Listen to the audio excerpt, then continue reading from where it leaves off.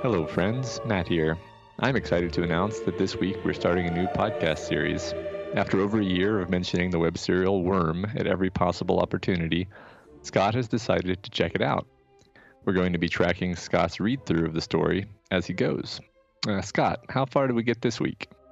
We went through Arc 1, which is titled Gestation. I guess the Worms, and you're the expert here, but Worm is divided into 30 or something arcs, which are kind of like chapters, but kind of not, because it's like a serial. It's a very different type of series. I view it almost as like the term arc. I almost view as if it were television, and a given arc is sort of a given act structure sequence that takes the characters to a new place, and then it has its own internal logic, and then you move on to the next arc. And so there's about 31. Almost view them as really short TV seasons. There's about 31 little seasons, and it's all the same story, and it's a web serial, so it was written one installment at a time over quite a long period of time, and it's quite a lot of words to get through, actually. But we're going to make a stab at it, or I should say Scott's going to make a stab at it, because he's the one who's going to be reading it. And the plan right now, I believe, is we're going to be doing one podcast per some number of arcs. Right now, we're just covering the first arc because it's the first podcast and we're finding our legs.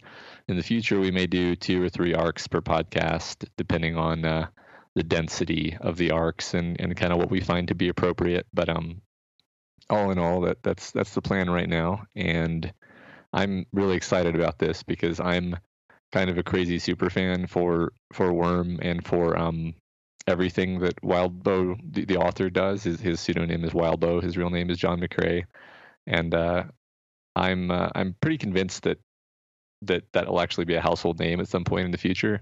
But right now, he's focusing on these web serials that are kind of gaining in popularity, and he says that he's been in talks with people who are trying to adapt his works to TV and stuff like that. So it'll be neat to see where he manages to go, because I am a big fan of all of his work, and this podcast will hopefully explain why that is. Yeah, so Matt, my vision for this whole thing was that if you've read Worm before, there'll be something to get out of this. Obviously, just listening to people talk about it, if you like the series, would be entertaining. But also, people could kind of come from your perspective, where they're revisiting this thing a second time and looking at it, knowing things about the future. But there's also people, I think, like me, that could also get something out of this podcast, that have never read the thing before, have never maybe even heard of it until the two of us started talking about it, and want to dive in and follow along as we go through it. So I think there's something for everyone here. I hope that's our goal. Yeah, and to add to that, I intend on really trying to minimize spoilers, because obviously I know everything that happens, but my goal is to not give any spoilers and to really not ask too many leading questions or give any clever hints. Like it goes against my nature to avoid giving clever hints, believe me. But I want people to be able to listen to this and enjoy it, even if they haven't read the series, and not be worried that they're going to be spoiled on something. Great. So with that in mind, could you give the people like me that might be visiting this for the first time, or just hearing about this now and deciding whether they want to go read it or not, like a 5,000 foot level, what Worm is? Yeah. So not to get into too much detail, but basically it's the story of a high school aged girl named Taylor who manifests superpowers in a world that is a very realistic version of kind of a superhero world. So it's like a lot more like our world with superheroes introduced into it, rather than something like the DC universe or the Marvel universe, where it's just really different and incoherent. The Worm universe is very coherent, and everything makes sense, and we're obviously going to be getting into that. It basically tracks the development of Taylor as she faces different challenges and has to deal with a lot of the gray morality of the world that she finds herself in, where many of the superheroes are not quite as heroic as you would think, and many of the supervillains are not quite as bad as you would think. And she often finds herself having to make difficult decisions, and it really is a very character focused story. I think we'll see that just as we discuss this first arc today. Yeah, that's absolutely true. And from my perspective, I know Matt's coming in as expert guy because my kind of role is to come in as novice. I am intentionally not going to be reading ahead as we do this. I'm intentionally not going to be reading anything about the series at all. So I will not read. I think the only thing I've read about the series, Matt, is the review that you wrote for it on our website years ago. Is it years now? Yeah, probably a year and a half or so. I copy edited that review, so that's the most I had read about the series. And then, of course, anything I gleaned from just knowing you as a person for the last few years, because you talk about this series quite a bit. Yeah, yeah. But what's funny is I've always wanted you to read it, and so I've always intentionally held back from telling you real plot details. So I think you're okay. Yeah, I mean, I had no idea what to expect going into this thing. And spoilers, I quite enjoyed this first arc. I think we probably wouldn't be doing this podcast if I didn't like it, because I don't think it would be very entertaining to listen to a person shit all over something for 30 some episodes. But no, I'm not going to say pleasantly surprised, because I know what your kind of narrative style is, and I know that if you like something, it's probably going to have some merit to it. But it was very well done. This serves as basically the introduction to this massive world, and it was a well done introduction, I thought. Yeah. You think we should get into the kind of going through our arc 1 and talking about it as we go? Let's do it. All right. So we start arc 1, Gestation. We're introduced to Taylor Hebert, and she's a high school aged girl. She's our protagonist, and she's in a classroom discussion in her high school about the social impact of superheroes, which are referred to as capes in this world. We're immediately made aware that she's the subject of some pretty aggressive bullying, primarily by 3 other girls, Madison, Sophia, and Emma. And within this chapter, they pour juice all over her while she's sitting in a bathroom stall. And then after making fun of her, they leave. And after they leave, we see that Taylor herself has a superpower that she's kept hidden, and that's the ability to control bugs. She muses to herself about going carry on the school and attacking the bullies, but we see that this is really just an idle thought, and it's not really in her character, because she wants to be a hero, not a villain. So, Scott, what did you think of this as the first chapter of what is really going to be a superhero epic, and how does it compare with your prior expectations going into this? For everything that I had heard about this thing from you, that it's like a multi-million word epic story, this beginning was extremely grounded. The chapter itself, or this section, I don't even know what to call these things, but it was, I think, 1.1 is what it's technically called, whatever. Yeah. It's not very long in itself, but the entirety of this section, with the exception of like random references to things called capes, which the chapter intentionally doesn't really explain what are, seems very standard, very typical high school girl dealing with high school girl problems. And I think that's cool, because to me, my interpretation is it sets up that the priority of this world is the characters and not this quote unquote superpowers themselves. We are focused on who this person is, and we are going to take the entire first chapter to define who she is as a person before we define who she is as a future superhero. And I thought that was very clever, how they kind of doled that out to us emotionally. Yeah. I think that's exactly what the author is trying to accomplish, and it definitely, I feel, sets up a lot of tension right from the get-go, because you're actually really concerned about Taylor as a person and how she's going to deal with this bullying situation, and you barely know her at all, but you're already kind of invested. Yeah, because there's something, universal to it. I mean, I don't know if any of us suffered something to the extremeness of this bullying attempt, but we've all been in school and we've all had to deal with people being mean to us for seemingly no reason.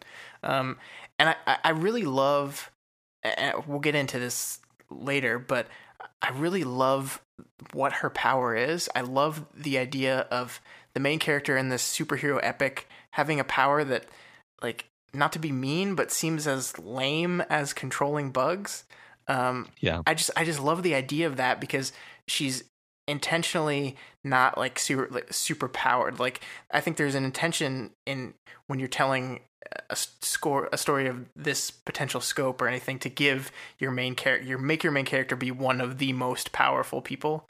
And it doesn't seem like she is. And not only doesn't seem like not powerful, but like not the power that like kids would want to like emulate. Like, yeah. I wanted to be Spider-Man. I wanted to be able to climb buildings and swing from them.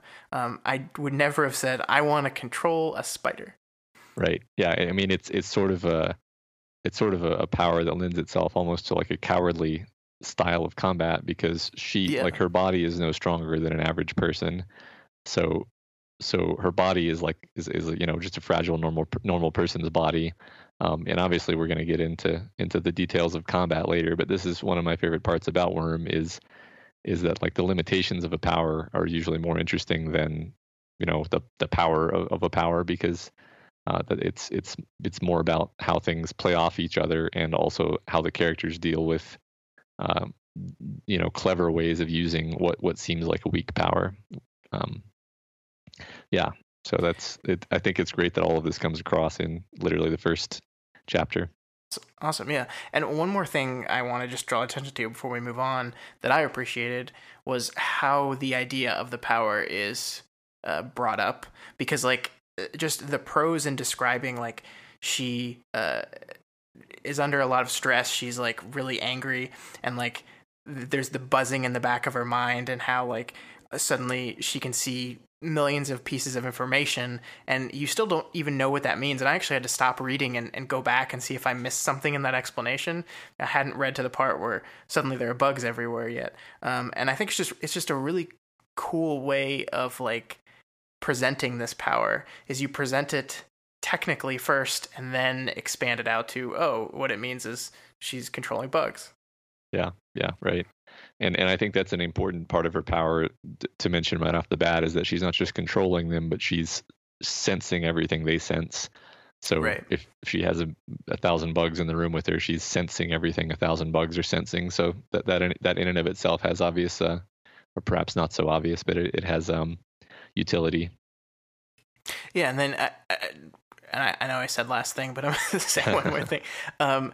The idea of her going Carrie that you mentioned and like flipping out and wanting to destroy the school, I think that's a really good way of quickly and simply defining who she is as a person. At least a base level expectation of who she is as a person because she wants to be that hero and she knows as much as she wants to do it that behaving in a way that would punish the people that you want to punish doesn't follow through that, and that's made very explicitly clear right off the bat, very succinctly, and we know who she is. I really enjoyed this section alone. I felt like I knew who she is, and it's cleverly done. Yeah, that's exactly right. And it sort of nods at the elephant in the room, which is like, well, she has superpowers. Why doesn't she just attack the bullies? And it's like, well, for pragmatic reasons, it makes sense. Especially with a superpower like hers, where you could get away with just fucking with them a lot too. Yeah. Like, I mean, she could just have like bees sting them all the time, and like just like one every hour or something, and be like, well, that's weird. I mean, no one would like go back on her. Like, it would be very easy to really mess with these girls, and she chooses not to do that, and that's important. Yeah, definitely. All right. So we'll move forward to the next chapter. I'm just going to call them chapters. We'll call the subsections chapters, and we'll call the arcs. That makes sense. Yeah. So in the next section, we learn that the bully, Emma, who sort of seems like the head bully, I think, used to be Taylor's best friend. and that Taylor doesn't understand actually, and doesn't know why Emma turned on her. And that's just kind of left there as a mystery for now. Taylor goes home then and continues building her superhero costume, and what she's doing is she's directing spiders to weave the costume out of spider silk, basically, because she knows from TV that spider silk is highly durable, which is of course true in real life. And we also kind of see her thought process of thinking through the details of how to keep the spiders alive and multiplying while they're working for her. And I think this is all a very cool image, actually, of her little secret factory of spiders working on a spider silk costume for her. Did you have anything to add there? Yeah, I mean, this is a pretty short, kind of uneventful chapter. I mean, it's just more background. Nothing really happens. The Emma being her best friend thing is obviously a setup for sometime later in the story. I'm hoping that'll pay off in some way, or else it just feels really weird and out of place. But we'll see. I am with you that I love the image of her like using these spiders to create her costume, and I love the detail. And I think that's something that through this entire arc, and I'm guessing the entire series, is the amount of detail that goes into explaining who these people are and what they do superpower wise is really fun. Like I love the idea of her literally breeding this colony of were they Black Widows, I think. Yeah, I think so. Because they were the best at spider silk, but there wasn't too many of them in the area, so she bred them and fed them with other bugs and like dispersed them, and has to be very smart and careful how she manages and controls the population. It's little detail stuff, and it doesn't matter. Like, I don't think for the overall arc of the arc, these little details, but they just help build the world and show that this is not fantasy kind of superhero stuff. This is going to be very technical and detailed, and that's cool. I like it. Yeah, I think the word fun is great, actually, because worm is a lot of things, but fun is definitely one of them, and that's something I think I sometimes leave out of mentioning when I'm telling people about it, because it's kind of ineffable, but it's like, yeah, it's so textured that you're just enjoying the hell out of it as you're going. Yeah, and to be honest, man, I don't want to say this to insult you, but it's not meant that way at all. But when you first told me about the series, I've read a lot of other books that you've recommended, and you're very into that kind of extremely high intelligence type of science fiction.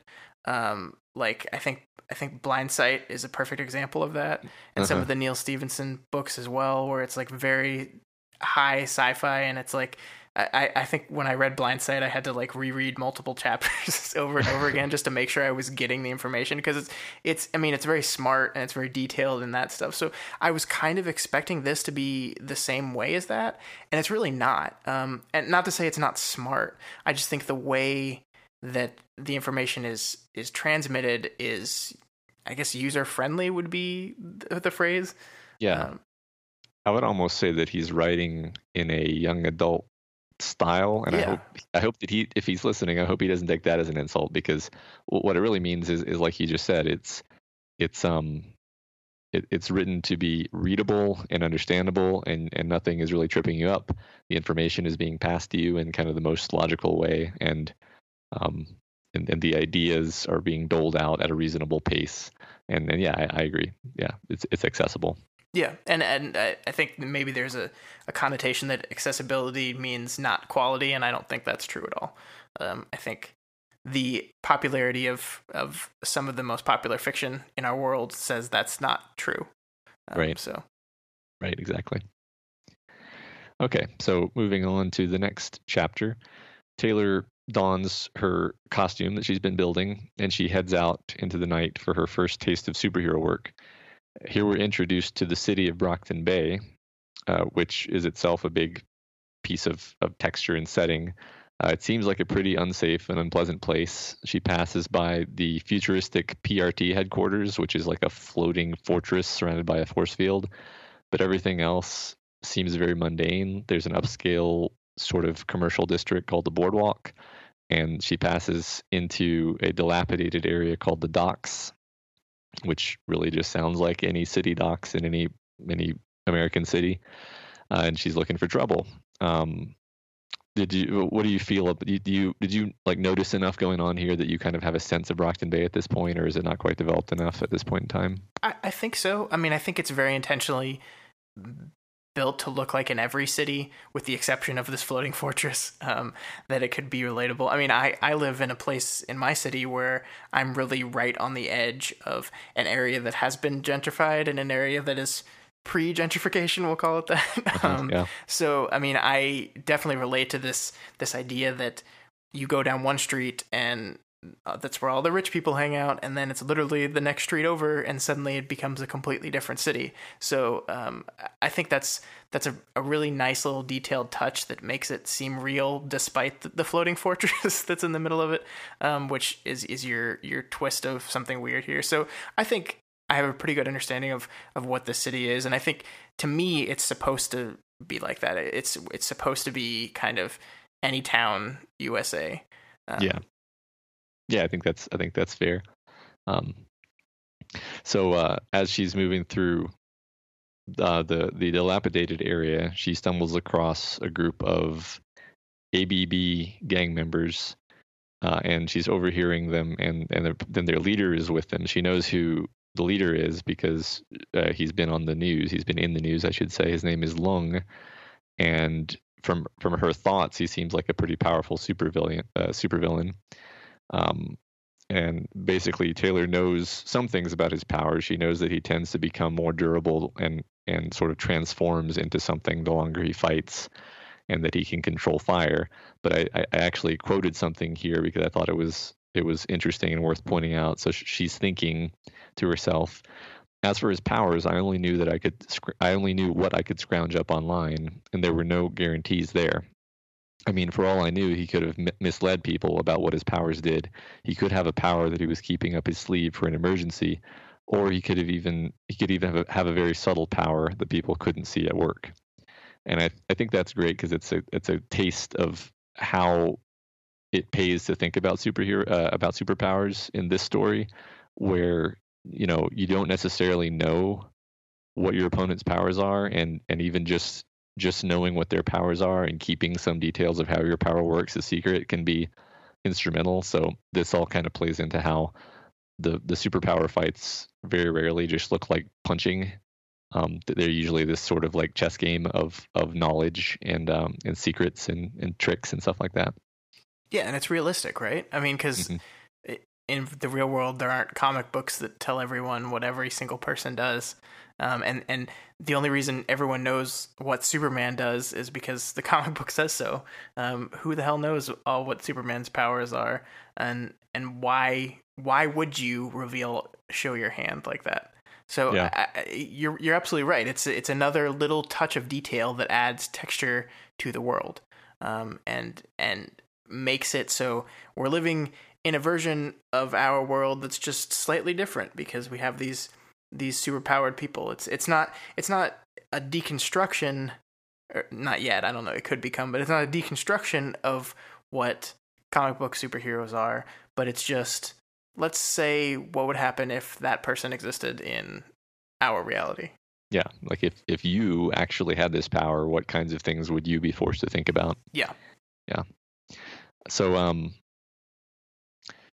Taylor is listening in, and she climbs up the roof of a building, I think via the fire escape, and she overhears Lung say to his gang members that they're going to go kill children, and this makes her very worried very quickly, and she thinks about leaving the scene to go tell the authorities that Lung and his gang are going to go kill children.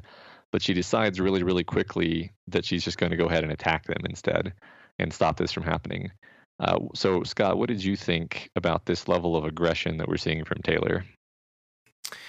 Yeah, I mean, I kind of felt like, on the one hand, it does seem rather aggressive for a person first night on the job, but I kind of feel like Taylor at this point is itching, like went out with the intention of like starting something. So anything she was going to get into this night, it was probably going to end up in a fight. But also, I mean, I think the idea her thinking rashly because she hears the word children, and thinks that they're going to kill children without really having any other idea of what's going on. Kind of makes sense for someone who's very, very new at this. She acts recklessly and rashly and doesn't really think things through and just attacks.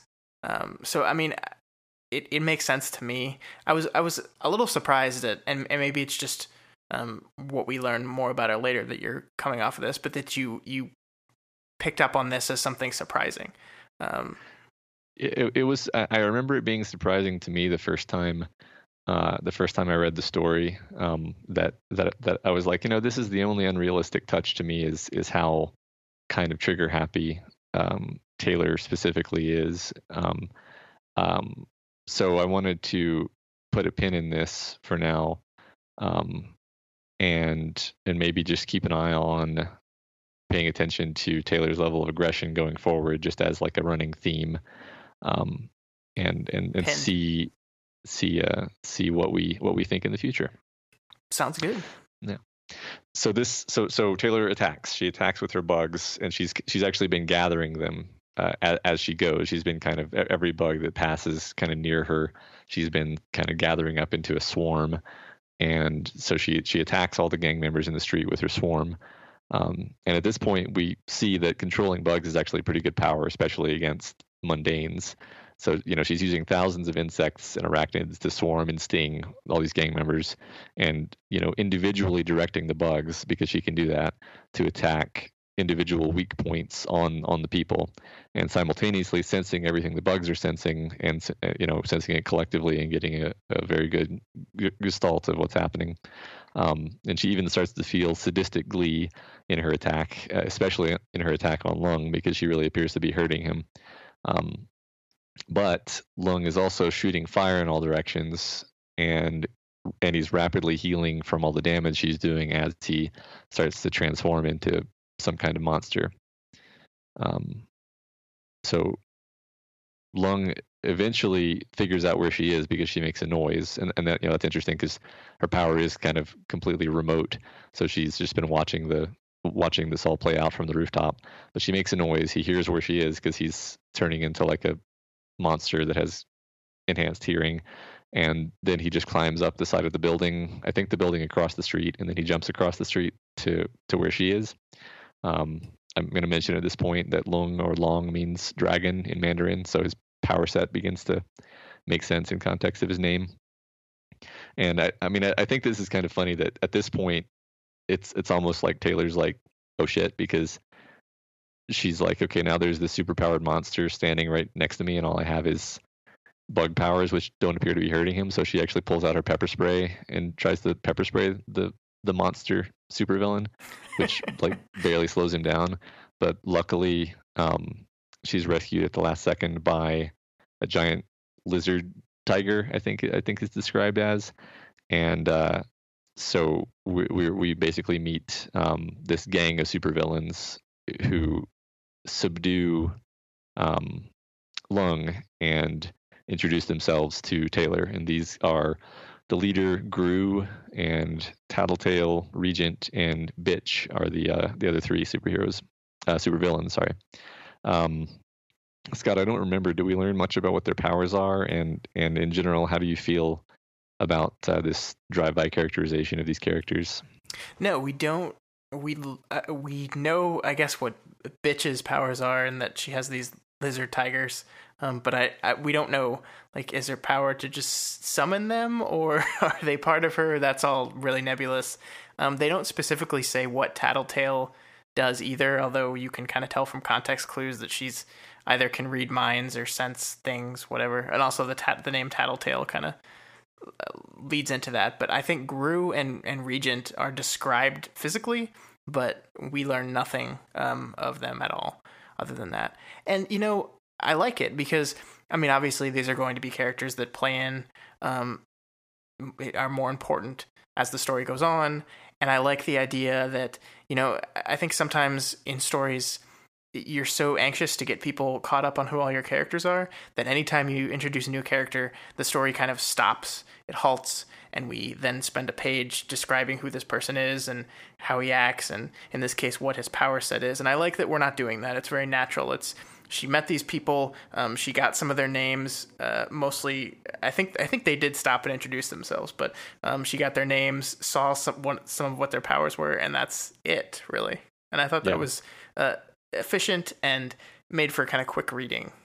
Yeah, and what's more relevant is really kind of the information they have to communicate, which is that they basically get across to her that Lung was going to go after them tonight, and she realizes that when Lung said children, he was referring to these guys. So what Taylor has done, instead of saving children, was to inadvertently assist one side in a conflict between two supervillain gangs. So she doesn't feel so good about it anymore. Yeah, and this is all like, I love. She's really dumb here, and this whole chapter, I think, I was enjoying the book up until this time, but this chapter really cemented it for me. As I think this is when I texted you and said something to the effect of, okay, we're doing this because I'm in. It was after reading this specific one, because first of all, I really enjoyed how the writing around the battle was. I really liked the details and what it showed and what it didn't show and the potential that's there. But I also like that Taylor doesn't really know what she's doing, and she's really in over her head here. And I think the pepper spray is just the perfect way to describe that.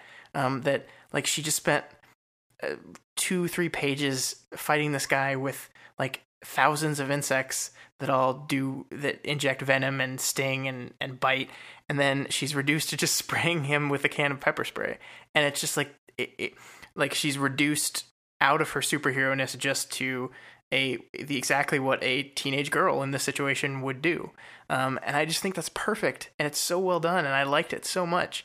And I'm in, like, that's what I felt here. So, and then to make her, to add injury to that is the Deus Ex Machina that saves her here, are more guys that completely outclass her. And more importantly, are also teenagers that seemingly outclass her. And there's all these little touches that like completely like rip her down as a character. And maybe it's a little sadistic to say I enjoyed that, but it felt real to me. Yeah. I mean, I think that's kind of a mature aspect of this, is that instead of making her a Mary Sue, where her power is, invulnerability and flight and laser vision, she has this weak power, and she continually feels and is one-upped by other people. And if she's ever going to become powerful, it's going to be a bitter slog. Yeah. So the Undersiders, which is the name of that gang, Spoilers. I don't know if that was revealed yet, but I don't think that's a huge spoiler. It's just not. I don't care. So they leave, and they leave Lung incapacitated, and the superhero Armsmaster arrives on the scene of the crime in response to the fight. I guess somebody called him or something. I don't remember exactly.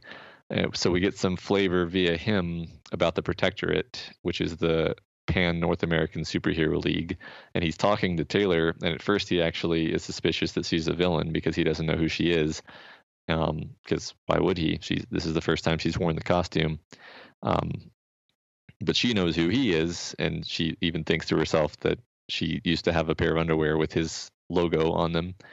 She kind of idolizes him a little bit, and he seems like a cross between a star athlete and like a friendly cop in terms of how he's characterized, I think.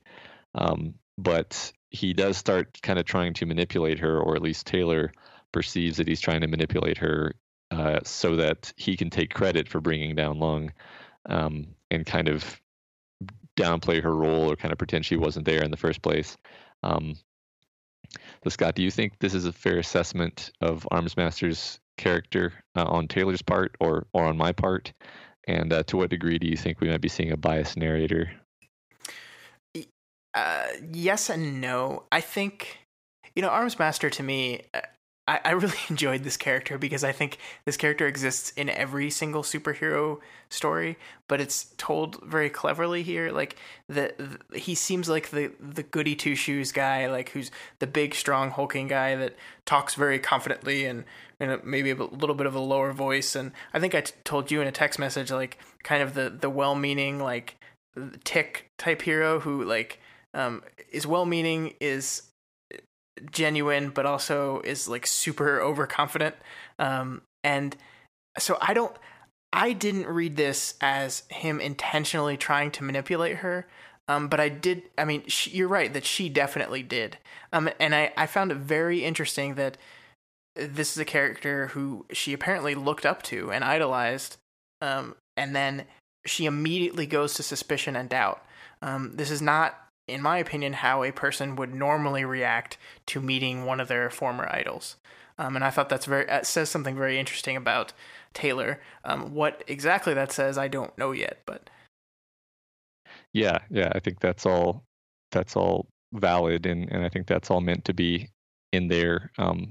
It is kind of interesting. I mean, for the same reason to me that it's interesting that she's so aggressive, it's also interesting that she's so suspicious. And I think that's an interesting character introduction for her, is that she wants to be good and she wants to be a superhero, but her nature is actually to be kind of suspicious and a little bit bloody minded. And there's a lot of, you're absolutely right that there's a lot of conflicting imagery and wording throughout this entire arc related to that. I mean, she very clearly expresses interest in being a superhero consciously, but we're constantly seeing reinforcements on the other side of the coin. I mean, first she's literally confused as a supervillain because she just helped them. You mentioned that she had this sadistic glee with which she destroyed attacking Lung. The first things that she thinks about is now she has another excuse to kill the trio. It seems like every moment that she's not consciously aware of something, she's a little darker than she lets off. And I think that's really interesting, and I think it's good writing because we do have a little bit of unreliable narrator here where when she is conscious and aware of what she's doing, she's projecting something to us. And when she's not, we're seeing something else. Yeah, I think that's fantastic. So one of the other things I did want to touch on, that something I noticed myself doing as I read these sections, I think, and I haven't read anything about Wildbow or what he was doing here or his intent here, but it seems to me when you're specifically setting out to make a kind of serialized novel like this, like every one of his chapters ends, I'm not going to call it a cliffhanger, but ends in a way that kind of makes you want to wait for the next section come out, which I think I just literally defined what a cliffhanger is. But I think that specifically in the last section where Taylor learns right at the end of the section that, she was just confused as a supervillain and got herself into this gang conflict. This is something that when you're reading this after it's all done, like I did, and I immediately went on to the next section, that fear of being confused as a supervillain is almost immediately dealt with. Like Armsmaster shows up, he's reasonable enough to where she just explains the situation, and he kind of immediately believes her. And that kind of felt unfulfilling to me because it seems like it was set up as a threat and then resolved so quickly. But then I remembered that, it could have been several days or even a week between when these posts were, and that is something that, as it's serialized, would have marinated with the reader a little bit longer. So I'm going to try, as I read this thing, to remember that while I'm reading it all at once in these acts, that it was designed to be read chapter by chapter with breaks in between. And I think that's going to be hard, but I'm going to try. Yeah, I think that's an interesting point. It's almost like an intrinsic or a typical problem with this kind of medium is that they are almost always written in kind of a cliffhanger format, and Worm definitely does this. I'm not going to lie. This is the reason why most people who read it quickly and just kind of go insane and like binge read it for like 2 weeks because that's how long it is, and they're just reading constantly because you kind of can't stop, because it has these cliffhangers. And as you say, kind of one of the problem of having repeated cliffhangers is that the resolution to the cliffhanger has to come sort of too quickly, um, and it kind of ends up having a herky jerky pace. I'm not saying Worm has a herky jerky pace. I'm just saying that's what tends to happen when you have cliffhangers that are frequent. Um, yeah, and it's something to keep in mind. And I guess that's one thing that we can talk about as we go forward. See if maybe Wild Bill gets better at this, or like you maybe you'll perceive it less over time because Wild Bill is becoming a bit more deft at it. Because just for reference, this is kind of the first long form thing that he kind of put out in the world, and I feel that he grew a lot over the course of writing Worm, partially just due to writing so many words, and partially due to getting feedback in real time from all his readers. So it'll be interesting to see how this particular feature of his writing changes over time, I think. Yeah, and I think that's super fascinating that happened. I mean, I'm definitely going to be paying attention to that as I go, and I think that's one of the advantages of this kind of format, in that you can literally track that change in progress. And I think, we've been basically spending this entire episode, giving this section a glowing review, and I think it is very impressive that someone's first attempt at writing something like this comes off so confident and focused on what he wants it to be. So it is going to be interesting seeing, how that grows and changes over the course of this. So that's cool. I'm very much looking forward to it in this serialized type of thing, because I've never read a serialized novel. So it's cool. Yeah, I mean, I'm a big. That's not true. I had read other things before this, but this thing definitely cemented me as a fan of this medium. Yeah. I wonder, like you mentioned that, people are in talks to him to do adaptations. I know there's also, I think you said, talks about maybe getting like a fully published book version of this one day. I wonder if there's changes that will need to be made in the structure between these sections in the act of publishing it in a book, that he'll have to go back and fix some and change some stuff around. Yeah, I think there probably is. I mean, I do know that he's editing Worm with the intent of releasing it, and this might be exactly the type of thing that he has in mind. For example, mashing together some of what we're calling chapters right now to make kind of a longer chapter. Because these chapters all feel shorter than what you might find in a Game of Thrones or something like that. I mean, I think the entire first arc, and I know you said that they get longer as we go, but this entire first arc feels like it could be a chapter, and it would work functionally divided like that. So I agree. Yeah, it could just be a chapter with kind of those paragraph breaks, but yeah. Okay. So the last chapter of the first arc is actually an interlude. And what interlude means in Worm is a chapter from someone else's point of view, because Taylor is the protagonist. But it's really cool, I think, that we get peppered into the story a bit of narrative from someone else's point of view. So this interlude chapter is from Taylor's father, whose name is Danny. It's from his point of view. And he has heard Taylor leave the house when she went out to go do her superhero thing this very night. So he's staying awake all night watching TV very nervously and waiting for Taylor to come home. At first, he's actually just watching a documentary on TV, and the chapter actually begins sort of just literally transcribing the documentary. And in this documentary, we're introduced to the superhero named Scion. And it is apparent from the documentary that he was the first reported superhero, and he's the most enigmatic and seemingly the most powerful as well. And he's got gold skin, and he's naked at first until he gets clothes somehow. And that's not explained either. And he only ever speaks once, which is to give his name. And then we kind of zoom out from the documentary, and we learn more about Danny and Taylor's home life, and what do we learn about Taylor's mom here?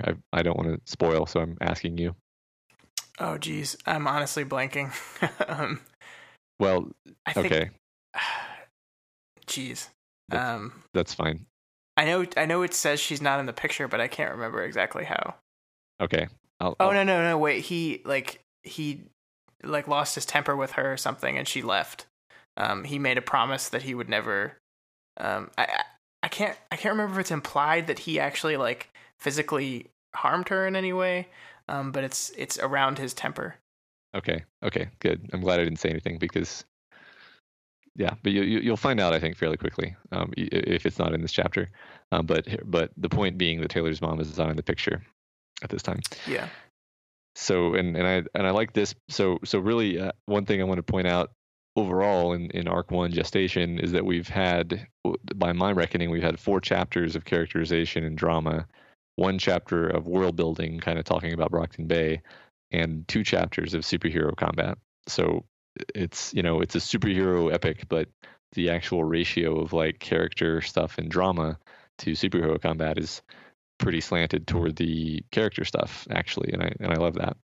Yeah, and I think if you treat this first arc like the pilot of a TV show, kind of, where the intent is to establish the world and set priorities and start defining themes, the fact that it very specifically doubles the amount of superhero combat to characterization, to me, is intentional, in that this is what the focus of our story is going to be. We're going to use these superhero elements as a way to dramatize character conflict, but it's the characters that matter. And I think that was told, just from how the thing started through exactly how much time is devoted to each. I think that's very clever. And, this interlude, the idea of having an interlude in this it's so smart, because one of the big problems with first-person narrative is if you're going to say, we're going to do a first-person narrative from this character's perspective, then you lose so much else of the world. So to invent a way of doing that, like this interlude naturally, that seems to just fit, I think it's just really clever, and it's really smart. Yeah, right. I think it's the perfect kind of marriage of a first person kind of close perspective story with third person omniscient, because you're mostly in one person's head, but you're also getting a lot of flavor and context and different perspectives on things, which you really couldn't do through just that one person's point of view. Right. And I agree. This is one of my favorite aspects, and I don't think it's a spoiler to say many of my favorite chapters are interlude chapters as we get to know peripheral characters and things like that. That's awesome. And I want to say how much I marvel at the function of this chapter too. Like we're talking a lot of narrative and character work and things that are really kind of subjective, but this chapter does 3 things that to me, it seems like it intentionally set out to do. First, it starts with our exposition dump, which I really appreciate how it did that we start in this documentary where we think, this is the first interlude chapter, so we as the readers don't really know what to expect here. Suddenly we're seeing something else from someone else's point of view. We're talking about the first superhero. And then it pulls back from this to this almost like pulling out of a movie. And I wrote down that it feels very cinematic to me, how it the describe of almost as if the camera zoomed out of the TV screen to show just a person watching a TV. I really liked that. But so it gets exposition across. It brings Taylor back to real life, because we've just spent a couple chapters with her as not as teenage girl anymore, but as superhero. And now suddenly, with a simple act of her dad is sitting at home worried about her, suddenly we're back in teenage girl. I thought it does that really smart too, and it sets up another little nagging aspect of Taylor's character, which is her father is someone who has rage issues, and it's another, to me, we've been seeing this conflict of wants to be a superhero, has these really kind of darker traits in her person and her genetic code. So it does all these things easily and makes them entertaining to read. So I just love this chapter. I loved it so much. Yeah, it's funny to me because for all the fact that I've been a fan of this series forever, I've never really done like a close reading. This isn't even really a close reading what we're doing here, but it's closer to a close reading than what I've done before. And like you say, I'm noticing all these things where I'm like, whoa, he's doing like three different things with this paragraph. He's like you said, he's characterizing Danny. He's bringing us back into the frame of Taylor as a vulnerable teenage girl, and he's sort of setting up a potential conflict for the future because now we know that Danny knows that she snuck out. Right. And it's it's fantastic. And it's like you know me, we talk about exposition in movies a lot and how I hate exposition dumps. This entire chapter is basically one long exposition dump, but it does so in a really entertaining and clever way that makes you invested in the information and excited to learn more. And man, I liked it so much. Like, I wish, like, part of me wishes I could have some bad things to say, so it's not just me, like, saying, holy crap, I liked this so much. But, I mean, that's the honest truth is, I had to stop myself from reading on because I specifically said, you know, I'm not going to read on until I record the podcast. And I really, really wanted to. So, you know, this is really great work. Like, it really is. And not just because I'm a nerdy guy that likes superhero stories. Like, this is very well structured and written. And I could tell that just by this first arc. Yeah. Yeah.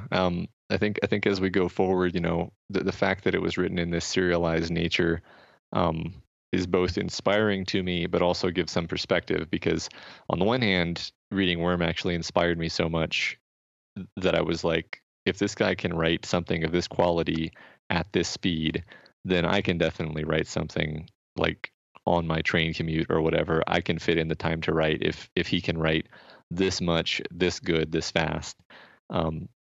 But also there has to be some recognition that sometimes, you know, he was essentially committed to a schedule for much of this. I don't know how much of it exactly, but he's kind of committed to putting up chapters. I can't remember if it was 2 times a week or 3 times a week. But sometimes life would intervene and he just wouldn't have the time to really polish a chapter quite as much. So eventually we're going to get to the point where, you know, we may find a chapter that we're not going to rave about, and that's fine. I think that's part of grappling with something that is in this medium is being able to see those for what they are rather than being like, these are a huge glaring flaw in this story. It's like, well, no, it's like somebody misses a note in a live performance. You don't judge them quite as harshly as if they miss a note on a recording, and this is a lot closer to a live performance, I think. Yeah. And as much as that's exciting to me, you know, I'd be lying if I said I'm not a little nervous about it too, because I mean, this thing is long. I don't even really have a good grasp on how long it is exactly. Like, I can look at this table of contents and see 30 arcs, but that really doesn't mean anything to me because I don't know, you know, how long each little subchapter is and all that. But I read your review of it and I know just how lengthy it is, and I worry that, you know, without someone sitting down and editing everything that someone writes, is there going to get to be a point where it feels like things are just going on for too long. And that, if I had to say one thing I was very surprised about with this first section is none of this felt like that. None of this felt like it needed an editor's pass to come in and chop it down to the essentials. It felt very efficient, and every scene had function in some way, and it didn't feel like superfluous or anything like that. So I hope that continues, and I don't know. I mean, you know, but yeah, I think what I can say is different people react to Worm differently. Some people have criticisms of some parts that I don't like. They'll just be like, oh, this whole part, I don't like this whole part, and I'm like, well, I did like that part. So it really comes down to the individual. And what I can say is that I don't think I've ever seen anyone like just give up on it. Like I think everyone who starts it finishes it almost, which is kind of a crazy thing to say considering how long it is. Um, but frequent podcast guests Michael and Daniel have actually both read Worm, so we may have them on as guests at some point. That would be fun. They want. Yeah, that'd be fun. Yeah. I am excited, Matt, to bring this whole thing full circle. I'm excited to go on this journey. I think I am so busy that having a podcast like this to keep me honest with reading these sections each week is going to do great for me. So I'm very much looking forward to this. Yeah, me too. I love any opportunity to talk about this stuff. So, I think that's all we had to say about Arc 1 Gestation. And I think that's it. So this is going to be, I don't know if we can commit to a firm schedule of how often these are going to be out, but we will try to settle in on that as we kind of hone in on what exactly we're doing with this podcast series. So Scott, where can you be found on the internet? I can be found on Twitter at ScottDaly85. That's DALY. And also you can see any of my writing about films and the other podcasts we do at dailyplanetfilms.com. Yeah. And I can be found at MoreDenMail on Twitter. And I also write for Daily Planet Films. If you want to be kept in the loop on this podcast, just go ahead and click that little subscribe button for whichever podcasting platform you prefer. And you will be fed our other podcast ventures, not just the Worm podcast. And we do hope that you listen to those and enjoy them. But if you don't want to, maybe just skip over them and listen to the Worm podcast if that's your bag. Either way, we're happy to have listeners and we're happy to have feedback. You can leave comments on our website. You can email us. You can tweet at us, and we will respond. We will respond to you on the podcast. In fact, if you have something relevant for us to talk about. And there's one thing I'll say. If this thing gets popular, like Matt said, this is going to go on our regular Daily Planet podcast feed as of now, which is filled with reviews of movies. We do a weekly movie podcast. We have another podcast on there where we review bad movies and talk about those. But if this thing gets popular enough and you guys want it enough, we can put this on a different feed and make sure that those people that want to listen to this can do it. But we need your feedback on that. So if you listen to this episode and you like it enough that you say, yes, we want more of this, do this. If we get that kind of positive feedback, it'll help us spur on setting a definitive schedule for this thing and getting them out regularly, that kind of thing. So whether you're seeing this on Reddit, if you're seeing it on the webpage, email us, like Matt said, email us, respond, do all that stuff and let us know what you think. And if you have any advice on how to make this better, let us know that too. Yeah, absolutely. We are always trying to get better, so please let us know. All right. Then I guess we will see you guys next week. Bye.